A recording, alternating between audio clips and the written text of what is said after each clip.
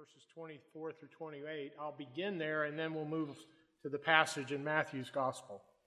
So beginning with Hebrews chapter 9 and verse 24. For Christ has not entered the holy places made with hands, which are copies of the true, but into heaven itself, now to appear in the presence of God for us. Not that he should offer himself often, as the high priest enters the holy place every year with blood of another. He then would have had no to suffer often since the foundation of the world. But now, once at the end of the ages, he has appeared to put away sin by the sacrifice of himself. And as it is appointed for men to die once, but after this the judgment, so Christ was offered once to bear the sins of many. To those who eagerly wait for him, he will appear a second time apart from sin for salvation. And now from Matthew's Gospel, beginning in verse 21 of the 16th chapter. From that time, Jesus began to show his disciples that he must go to Jerusalem and suffer many things from the elders and chief priests and scribes, and be killed, and be raised the third day.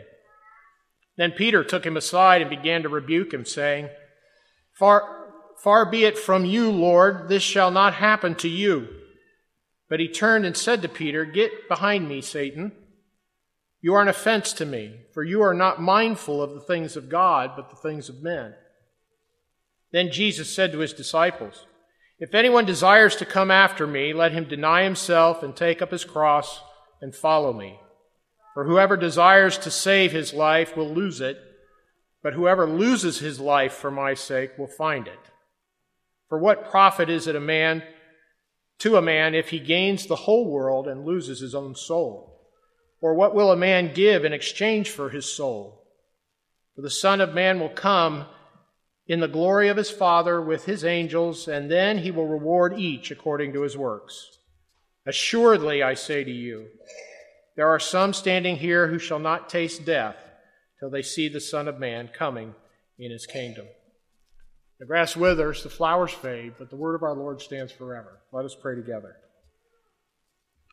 Father in heaven, in this season of Advent, as we contemplate the first coming of our Lord and Savior, we give thanks that his efficacious work on our behalf brought about an atonement, a covering, a blood covering for us that purges the sins in our lives and makes us holy vessels fit for your use.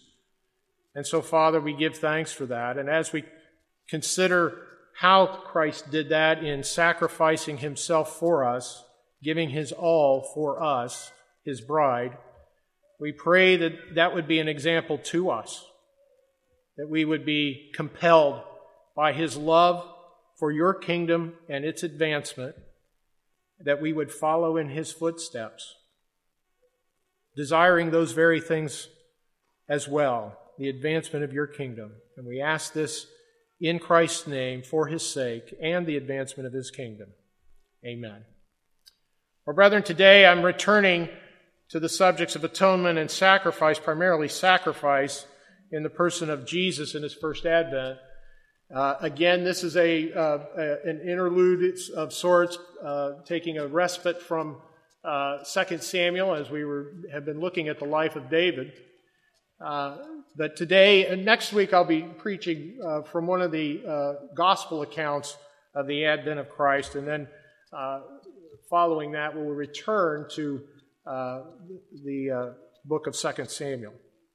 Last week we considered the word atonement and its meaning to cover over with blood when we are referring to our salvation, and the importance of that word.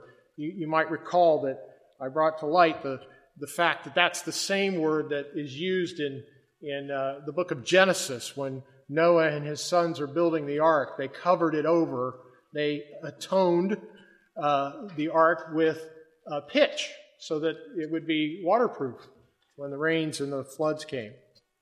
So that covering over is a word that's used throughout the Old Testament, but its most prolific uses are found in the book of Leviticus, as it talks about the sacrificial blood of of the clean animals made on behalf of men in the Old Covenant, pointing to Christ, who would be the Lamb without spot or blemish that takes away the sin of the world.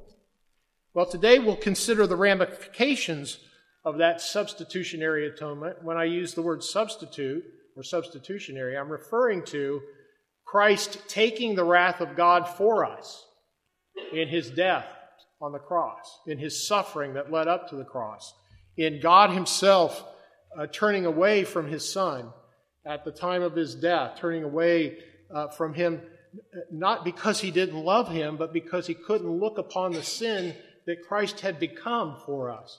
He became sin for us, Paul wrote, that we might become the righteousness of God in him. He became sin itself. He didn't commit sins. He became the very sins for which God's wrath had to punish and bring about punishment on those very sins. He became those for us that we might become the righteousness of God in him. That's the substitutionary portion of the atonement. Well, in the midst of that taking on the wrath, his blood was spilt. Just as in the Old Covenant, when the lambs were held by the men who brought them to be sacrificed for them and their families, by the way, they would hold that lamb. The lamb would be slain, its throat cut. The blood would spatter everywhere on the person holding him, on the priest. Some of that blood would then be taken into the Holy of Holies and sprinkled on the mercy seat of God, the place where God dwelt, where he came to be with his people. But to get into the presence of the living God, that atonement, that covering of blood had to be sprinkled on the mercy seat. And Christ has gone, as we've read already from the book of Hebrews, has gone into the Holy of Holies in heaven with his own blood to sprinkle it at the mercy seat, that you and I won't have to endure the wrath of God for our sins. It's been done. It's a finished work. Now, there's consequences to that. Is there not? I hope it wells up in you the joy that God has purchased your redemption at such a high cost, but nevertheless purchased it and fulfilled it in his Son Jesus Christ on your behalf. What does that do for us then? Does that motivate us? I think it should. Well, how should it motivate us? How do we understand what Christ has done in our own lives? Yesterday, we saw a glimpse of it. Yesterday here at Trinity, we witnessed the making of a covenant between David and Charlotte. I'm going to have to use your name, Charlotte, for a moment. By the way, at the rehearsal, I said I was going to use Charlotte the whole time, but most times yesterday I used Charlie. So I think you preferred that, right? Yeah, okay. We witnessed the covenant between David and Charlotte, and I spoke about fathers, that they were going to be leaving their fathers and mothers and cleaving to one another as spouses. And in that discussion, I likened the leaving and cleaving to Jesus leaving his glorious place in heaven with his Father and coming to earth to cleave to his bride, the church. That's what he did. He left the glories in heaven, became a man, was cloven to his church. Like glue. Remember yesterday as I defined the word cleave in the Old English. It's like being brought together and glued together. Christ came to offer himself a ransom for his bride, that he might have a spotless bride. So when the day comes, and it's coming, when the bride is fully brought into the kingdom, and that bride is brought into the presence of Christ for the great wedding feast in heaven, it's a spotless bride, and Jesus has purchased that already. So yesterday we saw a glimpse of that in David and Charlie following after Christ himself in a covenant of marriage with one another. David made a covenant with Charlotte, leaving his parents and cleaving to his bride to love, protect, defend her to the point of laying down his life if necessary. I don't know if you realize that's what you were doing yesterday, David, but that's what you did. That's what Christ did in the new covenant for us. He made a covenant with his bride on behalf of his bride with his Father. He made the covenant with his Father on behalf of the bride that he would bring her to the heavenly place, atoned, covered with the forgiveness of his own blood, a spotless bride forever to dwell with the bridegroom. Well, in our passage today, we hear Jesus instructing his disciples, those who desire to follow after him, to be willing to die on a cross and to follow him. That's what he's telling them. And this is the ultimate sacrifice of any man or woman, to give one's life for the advancement of Christ's kingdom. Jesus did it, and if we are going to mimic him, if we are going to follow after him in righteousness, we have to have that same kind of fortitude to be obedient unto our Heavenly Father, even if it requires our death. One of the many primary lessons the Son of God gives us is becoming a man and rightly personifying as an example for the whole world what it means to be a faithful Son of God. Now, why do I bring that to our attention? Well, think about this in light of Adam. Remember, Paul calls Jesus the second Adam, or the last Adam. That's how he refers to Christ in Romans chapter 5, I believe it is. When Adam came, or was created, and sinned, he brought the whole world under the curse of sin. And the manifestation of a faithful Son of God was completely obscured with Adam. He was created to be a faithful son, and he failed. He sinned against God. So there was no manifestation of a faithful Son of God. And there was no such manifestation until the faithful Son of God, as we read in Luke 1 today, and we'll read in Luke 2 next week, until that faithful Son came to break open to us what it means to be a faithful son and to show forth by way of example what it means to follow God in righteousness. Now, it is true that God raised up men in the Old Testament who came very close to rightly bearing the image of God, but in every case they fell short because they were tainted by sin. Even King David, a man after God's own heart, the scriptures say, would sin grievously against God. He would repent and be restored, but not without consequences for those sins that he had committed. Only in Jesus can we see the true picture of a loyal, faithful, and sinless son, a son of God, as God had intended all of us to be, sons and daughters of God. Thus, only in Jesus do we have a true image to replicate with our own lives for the glory of God the Father. So we must be careful to pay attention to his examples to us. Now, our passage begins with an incident between Jesus and his disciples regarding some hard sayings about Jesus' impending death on the cross. From that time, Jesus began to show his disciples that he must go to Jerusalem and suffer many things from the elders and chief priests and scribes, and be killed and be raised the third day. This is what he's teaching his disciples. Now, he's well into his ministry when this happens.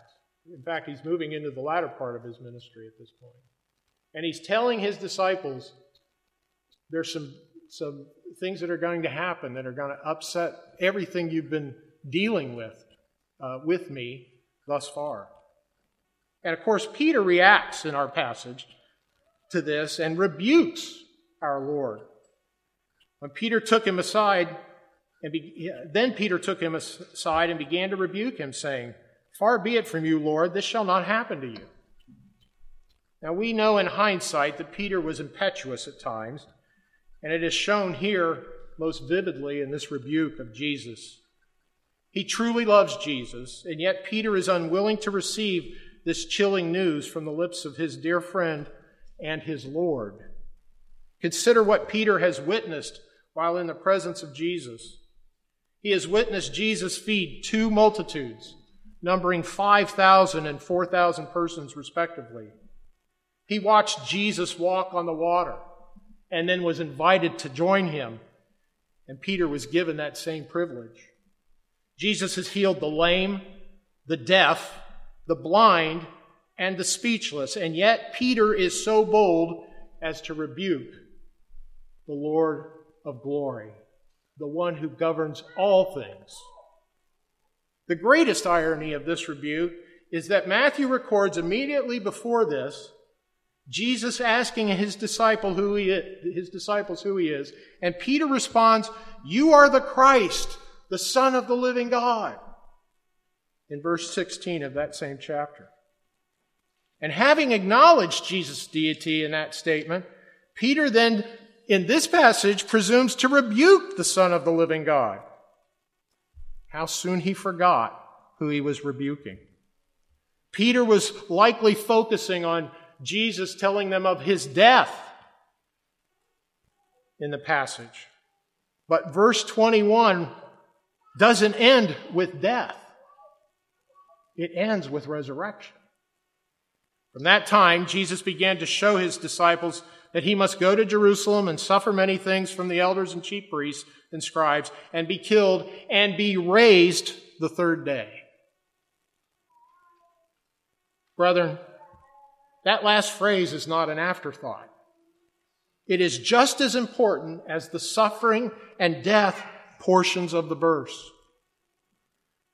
Jesus never left his disciples without hope. Never.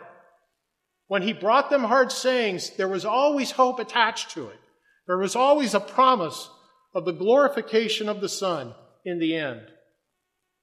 Here is this passage is no different. Jesus is the personification of hope, and that's what he's trying to communicate to his disciples.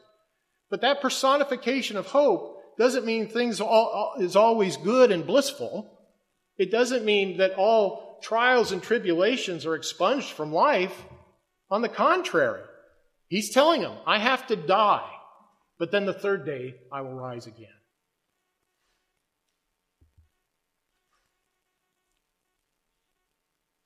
Jesus is the personification and hope, and Peter's rebuke came from a lack of faith in Jesus' power over death. And Jesus in turn rebukes Peter, confronting Peter closely, saying that his thoughts are satanic and not the things of God. His faith was not in the one who could overcome, but rather in the one who brought sin and death. That's why Jesus makes such a vivid contrast with what's happening here. These are the thoughts of sin and death. Those are things that Satan brings to the world. I'm bringing hope. I am bringing life and new life. And that's where your focus should be.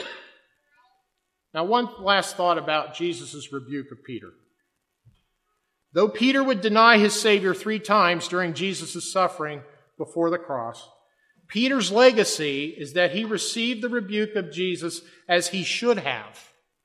Proverbs 9:8 states, "Rebuke a wise man, and he will love you." Peter's impetuous actions turned to faithful obedience following the resurrection of Jesus. Peter's demeanor changed when he came face to face with the power of the resurrection, and he would give his life just as his Savior did for the advancement of Christ's kingdom. Here Peter's faith was immature. It was still growing. But once the power of the resurrection was experienced by Peter, his demeanor changes. And when you read the epistles of Peter, you see that demeanor changed. Even when Jesus, after he was resurrected, when he confronted Peter and the other apostles or disciples when they were on the Sea of Galilee fishing and had come back. And Jesus 3 times says to Peter, "Feed my sheep." Peter is reluctant because he understands his own sin. He understands that he has failed his Savior by denying him. But he's now face to face with the power of the resurrection. And Jesus lifts him up out of that guilt and gives him a commission to go into all the world and share the gospel with every creature, baptizing them in the name of the Father, the Son, and the Holy Spirit. He was a recipient of that great commission as well. So then, what is the primary lesson from our passage as followers of Jesus? Our thoughts should not be on what we can gain or preserve in this life, but rather what we can sacrifice in this life for God's kingdom. I've been remiss in not teaching sacrifice enough to our congregation. Now, that doesn't mean that you're not doing it. Yesterday, there was great sacrifice made by many of you on behalf of David and Charlie for the wedding. And as Tom expressed his gratitude for that, I have to express my gratitude as well as I saw that being done. Selflessly, people giving. I heard many of you stayed very late to clean up last night as well. That is sacrifice, and that redounds to the glory of God. This is what Christ did for us, and that's how we are to live with one another in a sacrificial way. So I don't want to...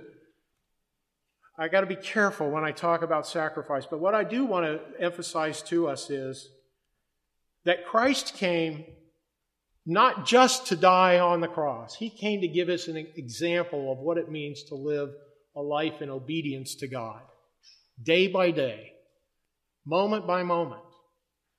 And He did it faithfully. He was a picture of those things for us. Our thoughts should not be on what we can gain or preserve in this life, but rather what we can sacrifice in this life for God's kingdom. The Scriptures are clear. To whom much is given, much is required.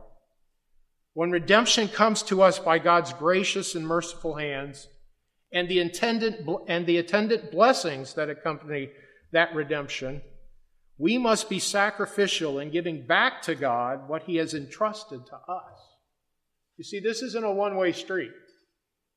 Yes, God does so much for us. In fact, He does more than we could ever possibly repay. But it's with an intended purpose. He wants His kingdom to advance, and He wants us to be an integral part of that advancement. How do we do that? We give back to Him what He's given to us. If He's entrusted to us talents, we are to use them for His glory. If He's entrusted to us means, we are to use that for His glory.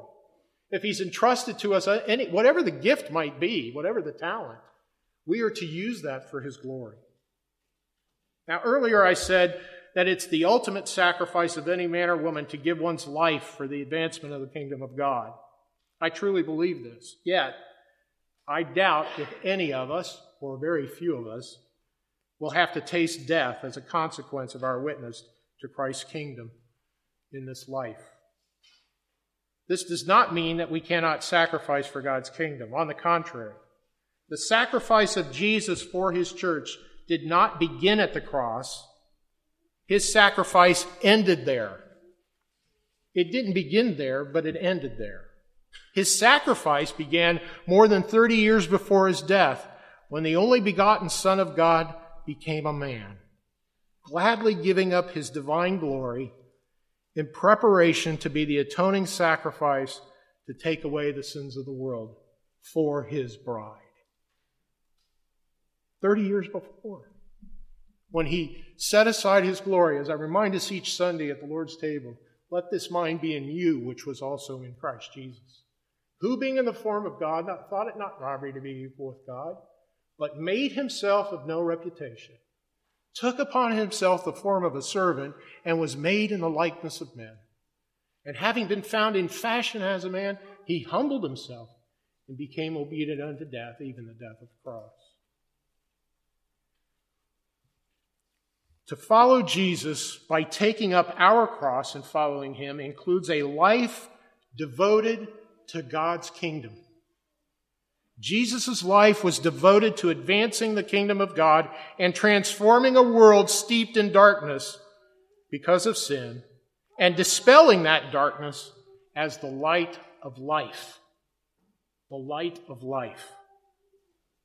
It is incumbent for us to do as the Apostle Paul teaches us in the epistles of Romans and Philippians. And in Philippians 3, verses 10 and 11, Paul wrote, that I may know Him and the power of His resurrection. This harkens back to Peter and his demeanor changing after the resurrection. That I may know Him and the power of His resurrection and the fellowship of His sufferings, being conformed to his death, if by any means I may attain to the resurrection of the dead. We live in a post-resurrection age, brethren.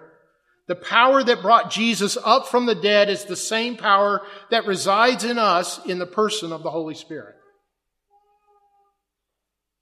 We are to be conformed to Christ in his sacrificial living, that we too might be transformative agents in the world. When we are conformed to him in his sacrifice, we transform the world to the kingdom of God. We, his emissaries, bear the light of the gospel in our lives. Is that light hidden under a bushel, or is it evident for the world to see?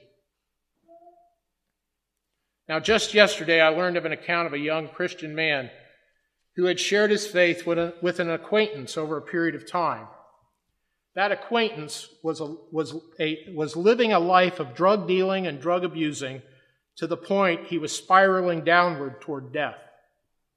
Unbeknownst to the Christian man, the drug dealer had remembered the testimony of the Christian and began reading the scriptures and seeking God, no doubt by the goading of the Holy Spirit. Several months passed. Later, that drug dealer has come back to the Christian, seeking an understanding of what it means to be a Christian and follow God in righteousness. And I would ask you to pray for this seeker who in this season of Advent is on the cusp of bowing his knee to the newborn King. I bring that to your attention for this purpose. That Christian didn't hide his light under a bushel.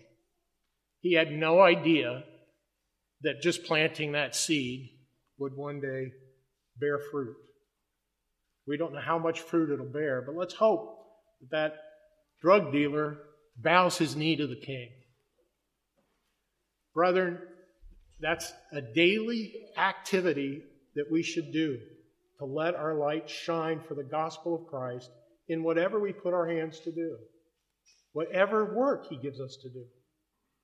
That is our opportunity to sacrifice daily. Take up your cross daily and follow Christ by sacrificing your life for his kingdom. And trust me, there is reward. Sacrifice in the kingdom of God comes with a promise of incalculable blessing, as we see in our passage. These are the words of Jesus. But whoever loses his life for my sake will find it. Brethren, the Apostle Paul, when contemplating the power of the resurrection, wrote, I die daily, in 1 Corinthians 15. I can't help but think that he may have been contemplating these teachings of Jesus that we find in our passage today. Whoever loses his life for my sake will find it. Jesus is teaching us that from death comes life. He lived that, and he's teaching us to follow in his steps. We are raised to newness of life in the power of the resurrection. Our spirits are made alive in Jesus Christ. Old things pass away. Behold, all things become new. This is the legacy of following Christ sacrificially. The legacy of abundant life. In this season of Advent, brethren, when we contemplate the coming Savior, ponder anew the sacrifice Jesus has made for you to give you abundant life, and live as becomes followers of Christ. Let us pray together.